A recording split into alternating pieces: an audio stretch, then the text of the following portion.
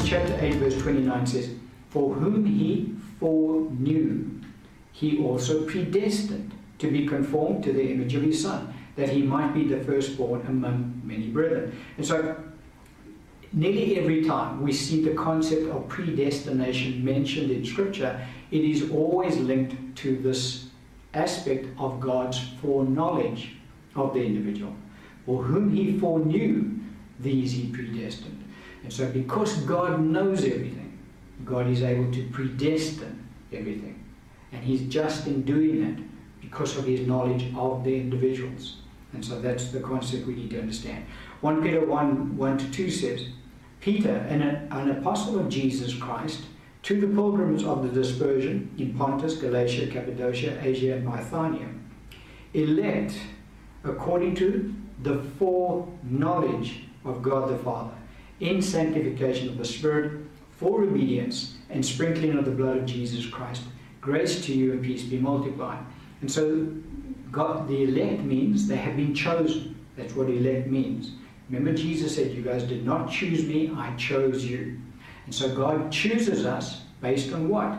According to the foreknowledge of God the Father. Because God knows us, he says, "Okay, I can choose you." And that's the principle becomes very simple to understand once you just get your mind around the fact that God knows everything. It's when you think that God doesn't know everything and God's still learning, well, then predestination becomes a major issue. But yeah, as I say, we just need to understand that God is completely omniscient. Romans chapter 9, 14-24 says, again, God talking around this subject because God's God. He needs to let us know just how he does things. This is the Apostle Paul talking. He says, "What shall we say then? Is there unrighteousness with God? Certainly not. For he says to Moses, I will have mercy on whomever I will have mercy, and I will have compassion on whomever I will have compassion. So then, it is not of him who wills, nor of him who runs, but of God who shows mercy. For the Scripture says to Pharaoh," so let's just read the whole passage. The Scripture says to Pharaoh, "For this very purpose I have raised you up, that I may show my power in you, and that my name may be declared in all the earth. Therefore he has mercy on whom he wills, and whom he wills he hardens. You will say to me then, why does he still find fault? For who has resisted his will? But indeed, O man, who are you to reply against God? Will the thing formed say to him who formed it, why have you made me like this? Does not the potter have power over the clay, from the same lump to make one vessel for honor and another for dishonor?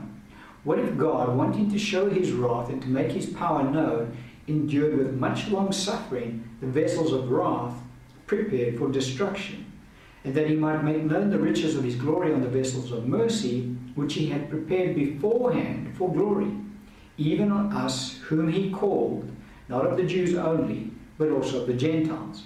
And so Paul's addressing this concept because a lot of people say, but God's unjust, because who can resist his will? If God says, this one I'm going to harden and this one I'll have mercy on, well then the person doesn't have any say. So where's their free will coming into it? And he goes on to say, look at Pharaoh. God chose to harden Pharaoh's heart. And God raised up Pharaoh for the very purpose of displaying his wrath in the earth.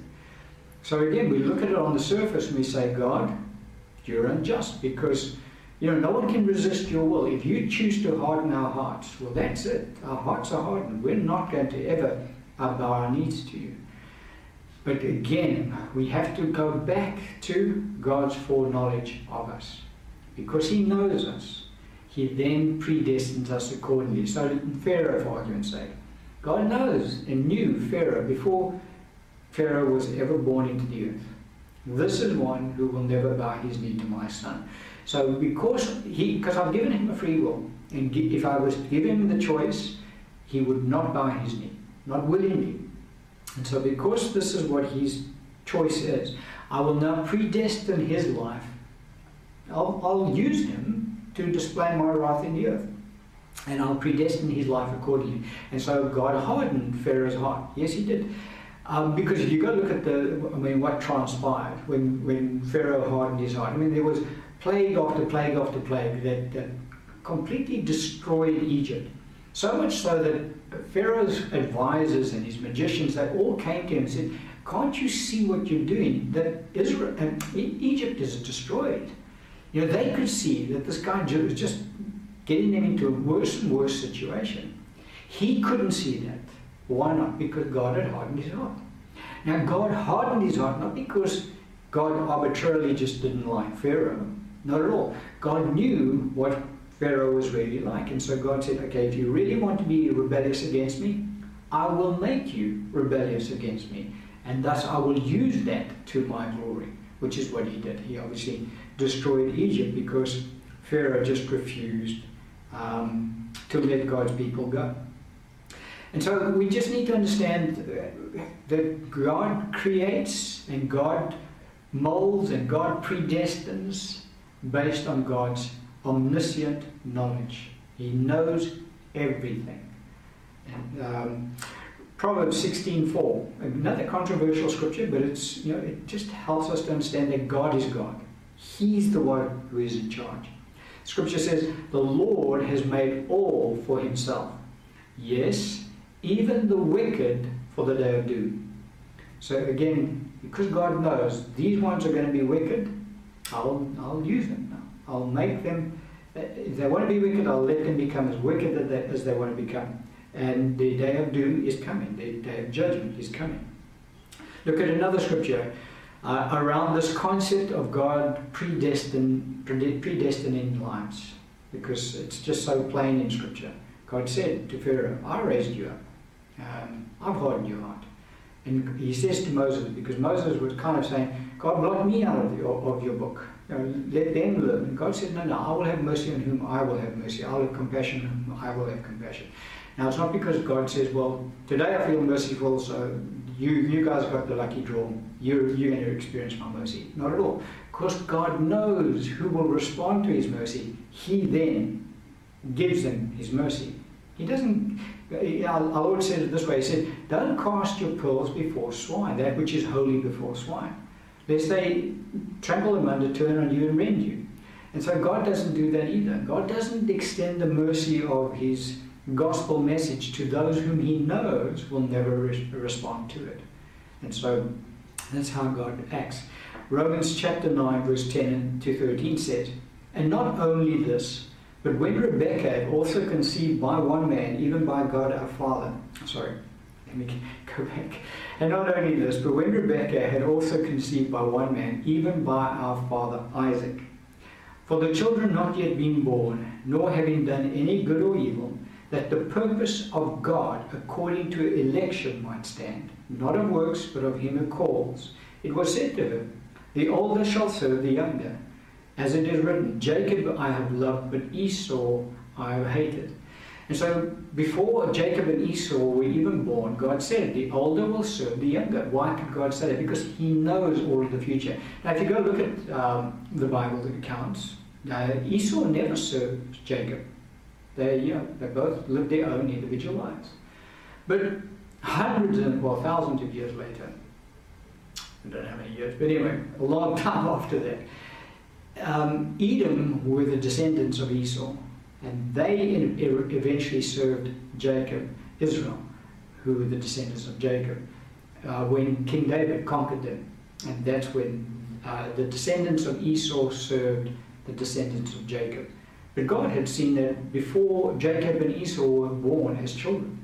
And that's why he said, the older will serve the younger, because God knows all things. And so he declares the end from the beginning. Hebrews 10:7 says, I said, behold, I have come. In the volume of the book it is written of me to do your will, O God. And that's Jesus, our Lord, speaking to God the Father.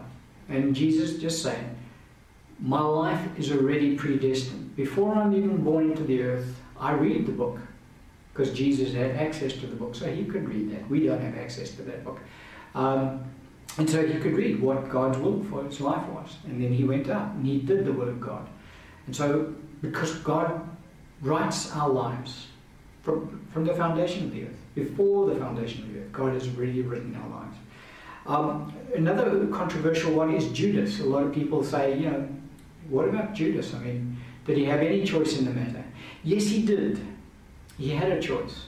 And God presented him with the choice, and then he saw how he would respond to that choice. And so God then says, okay, you would not willingly bow your knee to my son, so I will now predestine you in this manner. And God then predestined Judas to betray his son Jesus. Matthew 26:24-25 says, the Son of Man indeed goes just as it is written of him. But woe to that man by whom the Son of Man is betrayed. It would have been good for that man if he had not been born. Then Judas, who had betrayed him, answered and said, Rabbi, is it I? And he said to him, you have said it. And so our Lord said the only way that Judas could have gotten out of betraying the Lord was to never have been born. Because the moment that he was born into the earth, that was his life's predestination. He was predestined to betray the Lord Jesus Christ. Again, based on God's foreknowledge of Judas, God then used that individual. Acts 1:24-25 says, and they prayed and said, you, O Lord, who know the hearts of all, show which of these two you have chosen to take part in this ministry and apostleship, from which Judas, by transgression, fell that he might go to his own place. And so Judas was always predestined to betray the Lord Jesus Christ, and he was then always predestined after that to descend into hell, because God predestined his life accordingly. Psalm 109, verse 6-19, describes what would happen to Judas and his family as a result. Now this is again thousands of years before Judas is even born into the earth. The scripture says, set a wicked man over him, and let an accuser stand at his right hand. When he is judged, let him be found guilty, and let his prayer become sin. Let his days be few, and let another take his office. That's the apostleship that he gave up. Let his children be fatherless, and they were, because Judas committed suicide. And his wife a widow, obviously she became a widow. Let his children continually be vagabonds and beg. Let them seek their bread also from their desolate places. Let the creditor seize all that he has, and let strangers plunder his labor. Let there be none to extend mercy to him, nor let there be any to favor his fatherless children. Let his posterity be cut off, and in the generation following, let their name be blotted out. Let the iniquity of his fathers be remembered before the Lord, and let none of the sin of his mother be blotted out. Let them be continually before the Lord, that he may cut off the memory of them from the earth, because he did not remember to show mercy, but persecuted the poor and needy man, talking of Jesus, that he might even slay the broken in heart, speaking of our Lord Jesus. As he loved cursing, Judas used to love cursing, so let it come to him. As he did not delight in blessing, so let it be far from him. As he clothed himself with cursing as with a garment, so let it enter his body like water, and like oil into his bones. Let it be to him like a garment which covers him, and for a belt which he girds himself continually. And so Judas was always predestined for that role. Why? Because God foreknew Judas. And he knew what Judas was like. And so he said, all right, Judas, you choose not to accept my son willingly. I will now use you to betray my son. And that's what God did, because God knows everything. Now, in our dealing with mankind, all right, God knows everybody who's going to be saved. We saw earlier, God has his perfect will and his permissible will. His perfect will is that everybody does get saved. But God knows that won't happen. So God permits people to reject his son. And so that's his permissible will. Now, as I say, God knows everybody on the planet, and he knows who's going to be saved and who's not. But God does not reveal his knowledge to us. We don't know. And so when the Lord Jesus Christ tells us to go out and to preach the gospel, that's exactly what we do. We go out and we proclaim the gospel. He says to every creature. And so we proclaim the gospel to everyone. Why is that? Because we don't know of those whom we preach to who will respond. God knows who will respond and when they will respond. Because some do hear the gospel more than once and only respond at a certain point. But he doesn't reveal that information to us. Now, there are instances where God does say, I want you to go speak to that person.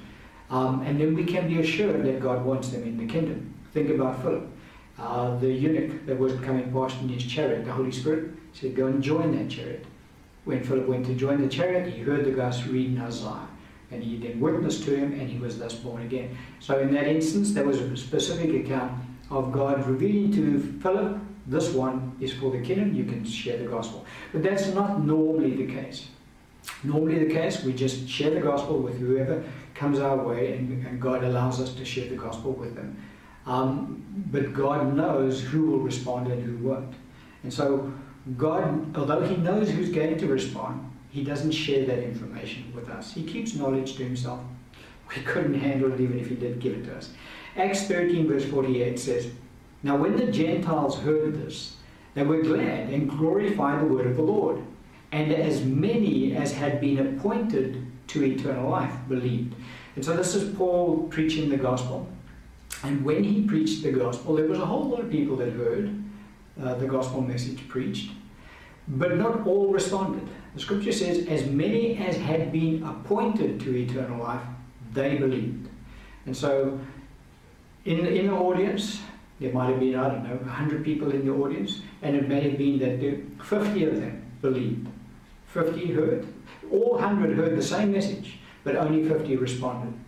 And those 50, the scripture says, had been appointed to eternal life. Why?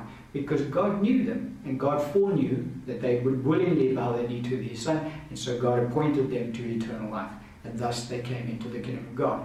And so that's how the gospel message is responded to. 1 Peter 2 verse 7 and 8 says, therefore, to you who believe, he is precious, but to those who are disobedient, speaking about the unbelievers, the stone which the builders rejected has become the chief cornerstone, and a stone of stumbling and a rock of offense. They stumble, being disobedient to the word, to which they were appointed. And so just as those who are appointed to eternal life respond to the word, so those who are disobedient to the gospel message are appointed to be disobedient to the word, and they don't respond. Because God predestines. So he appoints this grouping for salvation. He appoints this grouping to be disobedient to his word. Because he knows that of their own free will, they will never bow their knee. And so I can now appoint them in that direction. And so our Lord, as I say, in Mark 16, 15, 16, he said to them, go into all the world and preach the gospel to every creature. He who believes and is baptized will be saved, but he who does not believe will be condemned. And so we don't know all, we don't have the knowledge God does have. We go out and we preach the gospel to all of them. Some of those are appointed to eternal life, and some of those are appointed to disobedience. God knows which is which. We don't. And so we just go ahead and we preach the gospel. And then when the saints do come into the kingdom of God, our free will doesn't get taken away. We retain our free will. And so while we're in the kingdom of God, we also now, we've bowed our knee willingly to the Son, in that we've accepted Jesus Christ as our Lord and Savior.